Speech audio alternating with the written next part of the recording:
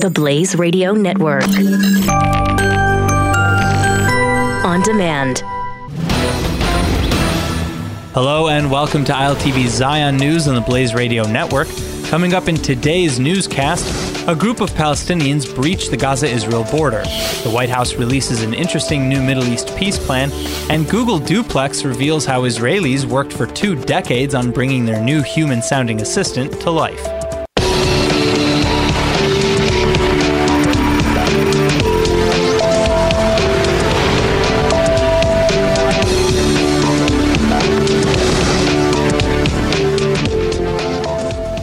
A group of Palestinians from Gaza managed to breach the security fence and enter Israeli territory early this morning.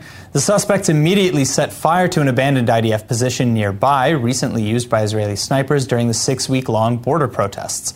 The group set fire to the empty outpost, then retreated back into the Gaza Strip. As usual, the army holds Hamas responsible for any and all aggression from the enclave. Israeli tanks have just unleashed a barrage of shells on a Hamas observation post in retaliation. Obviously, this is only the latest in a long string of infiltration attempts and aggression by Palestinians in the Gaza Strip, though. This unrest reached its peak last week at the end of the 6-week-long March of Return protest sponsored by Hamas. The terror group reportedly offered to cede the violence in exchange for Israel softening its military responses. For that reason, possibly, this past weekend was the calmest in months along the Gaza border. Still, tensions are obviously extremely volatile in the wake of last week's opening of the U.S. Embassy in Jerusalem. Soldiers along the border remain on high alert. Tensions along the Gaza border have begun to spread to the West Bank. This morning, an Israeli car was driving outside the Palestinian village of Kafr Ni'ima near Ramallah, where it suddenly came under gunfire in an apparent drive-by shooting. Thankfully, though, the car itself took several bullets. None of the Israeli passengers inside were injured. An IDF manhunt is now underway for the suspects.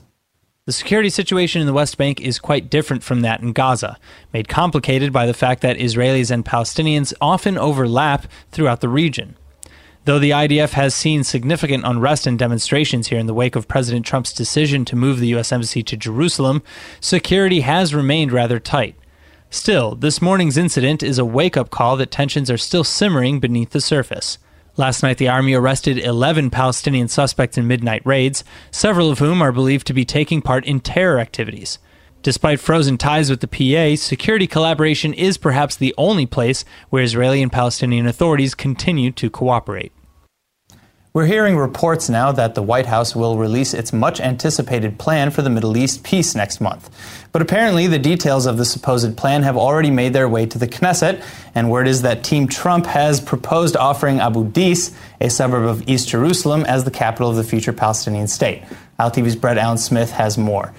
Brett, what are your thoughts? Well, look, it's pretty hard to say if this is actually, going to be the deal that's going to be on the table. But the rumors are concrete enough anyway that it's already become a major point of debate in the Knesset. Now, Netanyahu has been pretty quiet so far whether he has actually, been briefed in any such deal. But you can be sure that he was at least consulted by the Trump administration as they put this deal together, if they put it together, whatever that ends up being. That's why Netanyahu's chief opposition leader, Yair Lapid, has basically accused Netanyahu of accepting Abu Dis as a future Palestinian capital, since Netanyahu probably would have been consulted on a deal point like that. So, just for argument's sake, let's say that Abu Dis is on the table.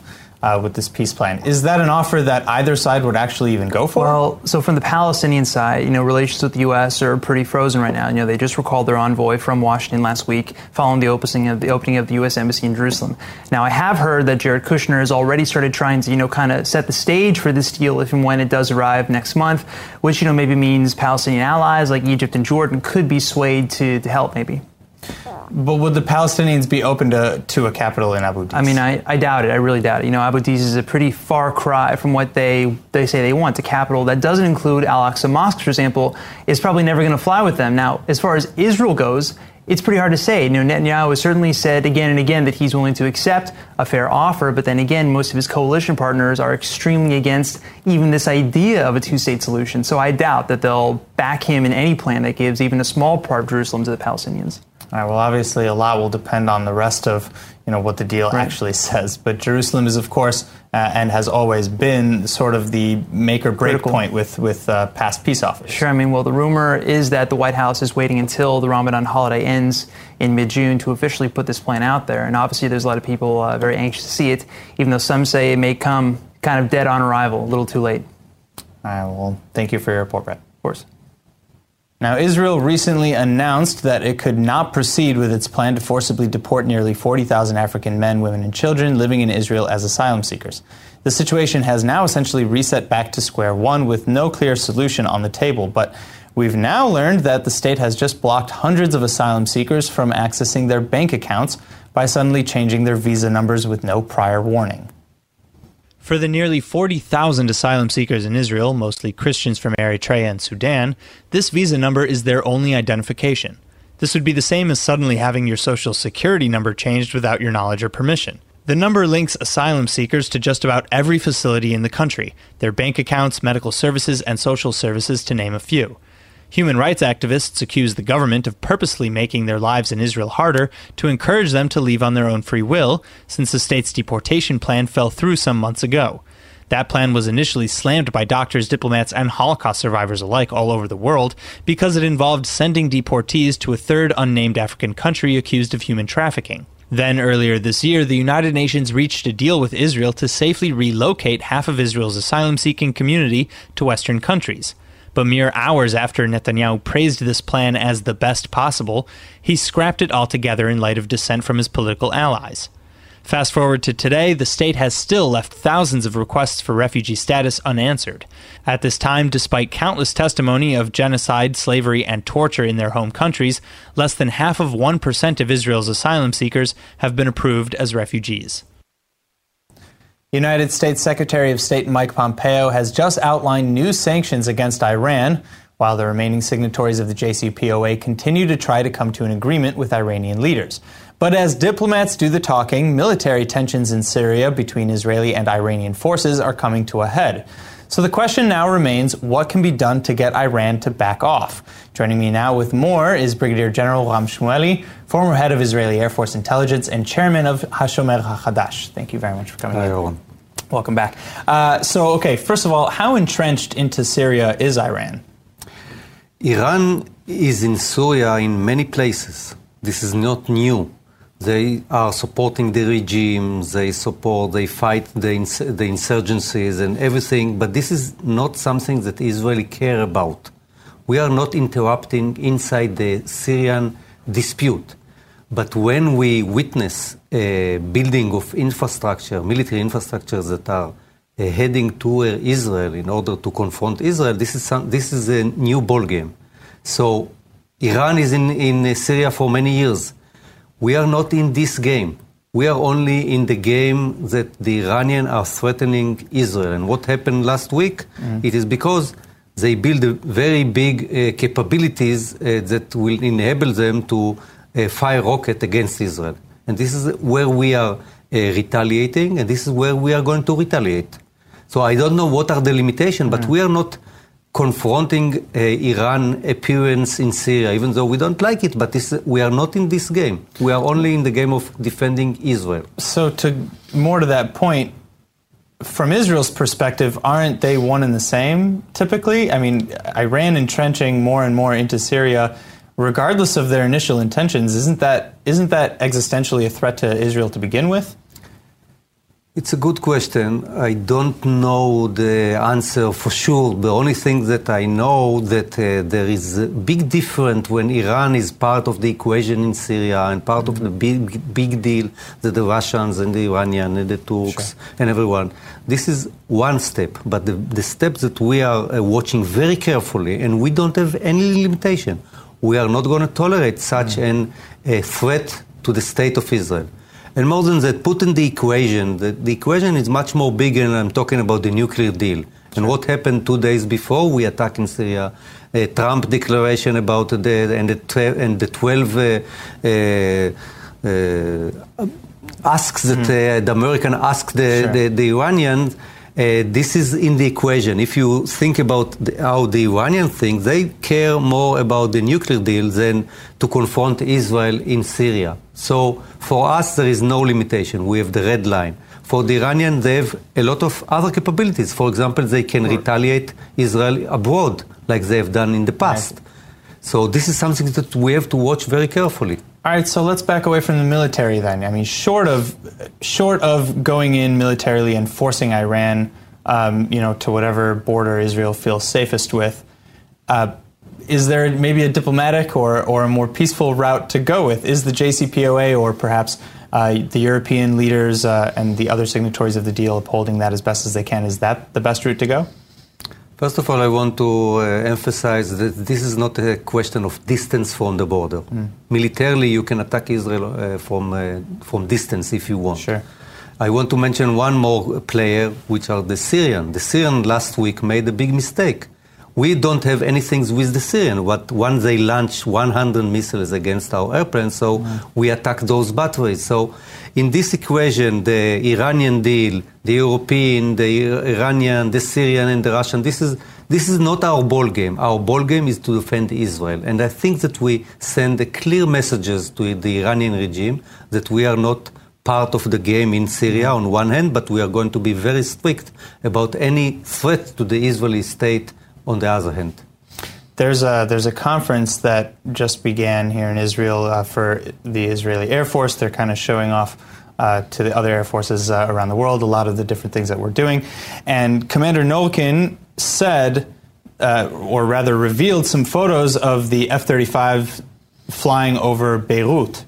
So are we also factoring in Hezbollah into this equation as well? First of all, we bought the F-35 not to play game in Israel. This is part of our national defense.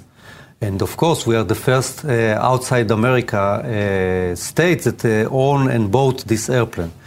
But flying above Lebanon, we fly above Lebanon, we fly everywhere in order to protect our country. So there are no limitations where we fly. The only thing that we have to limit ourselves is to protect the state of Israel and not to collision, make any deconflictions with the Russians. And this is what we do in the last couple of months. All right, Brigadier General Shmueli, thank you very much for coming back into the studio with us. You're welcome. Now, this may be hard to believe, but apparently not everyone loved Netta Barzilai's killer Eurovision-winning performance of Toy. In fact, her song was just parodied by a Dutch state-funded television. But some say that the spoof goes a little too far and simply became an excuse to hurl dangerous anti-Semitic and anti-Israeli stereotypes. The clip aired earlier this week as part of the San Wallis show, featuring Dutch comedian San Wallis de Vries as Barzilai. The song is recreated in bizarre Dutch lyrics and mimics Barzilai's mannerisms and costume during her winning performance. But the spoof quickly takes a political turn. Replacing the lyrics to the tune of Toy, the performer sings instead, quote, "Look how beautiful, I'm throwing bombs. Israel again wins. 70 years already, the party's on. No way, no Palestinians coming in. I hunt Palestinians through the curtains," end quote. The video further features images of the Israeli army clashing with Palestinians in the West Bank and footage taken from the recent Gaza border clashes. The song also directly criticizes the recent move of the United States Embassy to Jerusalem, complete with Barzilai-esque sound effects. The lyrics read, quote, "If your party's crashed, make sure you cash on embassies with your ka-ching ka-ching and your ping-a-ping with your dollars and cents and your funds," end quote. Jewish groups have voiced their outrage, slamming the spoof as anti-Israel and anti-Semitic for equating Jews with money. But though many find the sketch disgusting, some say it accurately highlights the manic attitude and conduct of Israel over the past week. While Israelis were celebrating Netta Barzilai's win, Palestinians were simultaneously protesting against the opening of the United States Embassy in Jerusalem. And though most of those killed were Hamas terrorists, these clashes claimed over 112 Palestinian lives, sparking calls for an international investigation of war crimes. Israel's Air Force is today holding its biggest international conference in nearly 2 decades, and the 3-day event is bringing representatives from over 20 national militaries around the world right here to Israel.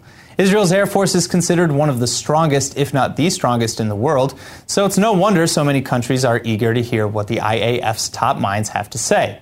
The conference's main topic is aerial superiority, which is obviously a crucial part of Israel's security. The countries expected to join the confab include the United States, the UK, France, India, Canada, and Italy, but IAF officials actually aren't giving out the official guest list. That's because other attendees likely include Arab nations that hold secret military ties with the Jewish state, and for now want those ties to remain a secret. But given Israeli expertise in the skies, we wouldn't be surprised to learn that many Muslim-majority nations and Gulf states are on the guest list. Israel's Air Force has even held aerial drills with the United Arab Emirates and Pakistan in the past, two countries that don't even formally recognize the Jewish state. Today's big event kicked off with speeches from Israeli and foreign officials in Herzliya, and then tomorrow visitors will get a personal tour of Israel's airspace to study how Israel faces the challenges of defending its skies. Earlier this month, the geniuses at Google unveiled the next generation of autonomous technology dubbed Google Duplex. The tech featured a completely human-sounding voice that could actually make phone calls and interact with other humans, like a robotic personal assistant. Well, it shouldn't shock you to learn that all that insanely cool technology was developed right here in Google's Israel R&D Center. But to understand just what a game changer this actually is, take a listen to a real phone call that Google revealed on stage to a shocked audience. So how can I help you? Hi, I'm calling to book a women's haircut for a client. I'm looking for something on May 3rd. Sure, give me 1 second. Sure, what time are you looking for around? At 12 p.m. We do not have a 12 p.m. available. The closest we have to that is a 1:15. Do you have anything between 10 a.m. and 12 p.m.? Depending on what service she would like. What service is she looking for? Yes, my friends, that is a conversation between a human and a robot, complete with realistic fillers like mm-hms and mms. This amazing technology works with Google Assistant with the idea to create an autonomous, personalized assistant that works in the background for you and even makes calls to set up appointments on your behalf. Well, it turns out that the majority of this technology was developed by Israeli engineers in the Tel Aviv Google Hub, and Yaniv Leviathan and Yossi Matias have actually been experimenting with this technology for the last 20 years or so. Their challenge was to create a system that sounded totally realistic and went beyond just mimicking the patterns of a normal conversation, but actually facilitated one. Human speech patterns are, of course, pretty unique. We often correct ourselves in mid-conversation or change our pace as the context of our talk changes. While Google Duplex may not be 100% perfect, but wow, is it close. The system recognizes when the other speaker's meaning changes and adapts to certain hurdles. It can even recognize when the task becomes too complex, prompting it to put a real human on the line to finish the job. Google Assistant is already available on nearly 500 million devices around the world, but as Google Duplex gets its kinks worked out, it'll slowly be released to the public as well. The future is arriving a lot faster than we thought. My next guest today joins us for a very special event, Not Worth a Headpin. The latest solo exhibition by Georgian artist Maggie Rom has just opened to the public, but Rom's works are more than just simple paintings. They reflect a much deeper and unfortunately common occurrence. And here to tell us all about it is Rachel Suchman, Chief Curator of the Office of Tel Aviv Gallery and Chief Editor and Founder of Terminal Art Magazine. Thank you so much for coming in today. So tell us a little bit about the exhibition. How many pieces are in the exhibition? What is the exhibition of exactly? Well, the exhibition was built as a surrounding for the play she is going to give. She's going to perform, sure. To perform, yes. This is a very dramatic play that Maggie Rom wrote by herself. And the paintings that we see there are talking to the history of her life, which was really very, very impressive, how she came over all the problems that a young girl can have in a Georgian surrounding. Well, and so let's get into that story a little bit, because I understand that, she was kidnapped, right? Yes. So, yeah, she was kidnapped by a guy that was really very older than he. She was 13 years, and he was 25. And it was because of kind of symbols in the ancient Georgian that the man can kidnap his bride. But she was young. He didn't realize what he's doing. That's why after he was, he had to stay in the prison 20 years. Yes, but the thing is that her family and she herself was thinking what will happen to her parents and her brothers. So she changed her testimony, and she said that she agreed to the kidnapping, and he was released after 2 years. So to protect her family, Yes. he got out of prison early, and then she ended up being with him. She ended up, but she was pregnant, and she gave birth when he was still by prison. custody in prison. Oh, wow. That's... So it's really a very dramatic drama. Yeah, and so that's the performance basically, and the artwork is really about And this the story. artwork is about all of her life because Sure. she loves music. She's a pianist. She's a performer. She's a painter. So she's doing everything, and she loves Bach, Johann Sebastian Bach. Sure. So most of the Yeah, we see a lot of you saw a lot music of in, as a theme. That's right. Well, okay, so I hate to cut you off, but I want to make sure that we tell everybody the exhibition is already open. Yes. It opened a few and the days next ago. show, can I say when Yeah, will sure. be the next show? Please. The next show will be at the 29th Okay. of May, Tuesday, 8 o'clock in the evening. And it's at the Office in Tel Aviv Gallery, Zamenhof 6, Tel Aviv. Perfect. And people have to call and to reserve a place because a lot of people want to come and see the drama. I'm sure the performance is one that needs to be seen. Thank you so much for coming in today. Thank you, too. All right, now, are you ready for a cuteness overload? Then prepare to meet the brand new member of the Jerusalem Biblical Zoo, an adorable baby giraffe who was actually also born the night of the Eurovision final, which means, and I think you know where this is going, zookeepers knew there was only one name to give her, Toy. Baby Toy's name, of course, honors the Eurovision-winning song performed by Israeli megastar Netta Barzilai at this year's song competition. Now, typically, coming up with names for a new zoo animal is a long and diplomatic process. Zookeepers and managers will pitch an array of different names, which are eventually chosen from collectively by the staff. But this adorable baby giraffe was delivered to the world on the very night Barzilai took the Eurovision stage and chicken danced her way into world fame. So the next morning, when everyone came into work and met the baby giraffe for the first time, it was pretty obvious what her name would be. Toy now stands over 1.5 meters tall, weighing in at about 100 kilos, but she isn't quite ready to see the public yet. Toy will be kept inside the giraffe house with her mom for another couple of weeks, but after that, zookeepers will release her to the park's African enclosure, where Toy will make all kinds of friends with rhinos, hippos, and zebras, and be introduced to the world. Believe it or not, we now have another shocking archaeological discovery on our hands. Experts believe the earliest known evidence of the Semitic alphabet, most likely used by the ancient Canaanites, has been found in Egypt. The symbols were inscribed on a piece of limestone that's nearly 3,400 years old. The slab itself was actually found decades ago during a dig in Luxor's tomb of Senefiri in Egypt. But experts have now finally managed to decipher the ancient symbols. Most shockingly of all, though, the limestone piece, which can fit in the palm of your hand, may actually have two forms of the early Semitic alphabet, and these symbols are believed to be where the Hebrew alphabet comes from. The slab contains Egyptian writing in cursive, including the transliteration of the sounds, which may be a precursor to the Aleph Bet, familiar to Hebrew speakers. A lot of this remains shrouded in mystery, though. The majority of the Semitic alphabet has yet to be fully deciphered. Experts have actually been puzzling over this small limestone piece since it was discovered in 1995 by Dr. Nigel Strudwick. But historians are still unclear as to how this slab ended up in the tomb at all. It's possible that it was moved there from somewhere else back in 1907 when the tomb was used as a house.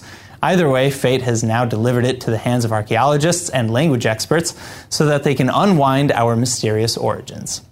The Hebrew word of the day is brought to you by IDC Summer Ulpan, open to everyone. And now for our Hebrew word of the day. After a newly discovered alphabet is found in Egypt, it stands to reason that our word would be alphabet, or in Hebrew, Aleph Bet. Now, you probably noticed, alphabet and Aleph Bet sound strikingly similar, but the reason is pretty interesting. You see, the English word alphabet comes from alphabetos, which is comprised of the first two letters in Latin and Greek, alpha and beta. But then even that goes back to the very first known alphabet, which was written in Phoenician, and the first two letters there were Aleph and Bet. The same two first letters in Hebrew, revived and used thousands of years later here in modern Israel. What alphabet do you know? Now let's go ahead and take a look at the weather forecast.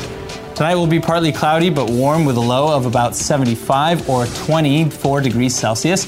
And tomorrow you can expect sunny skies but a drop in temperatures to a high of around 85 or 29 degrees Celsius.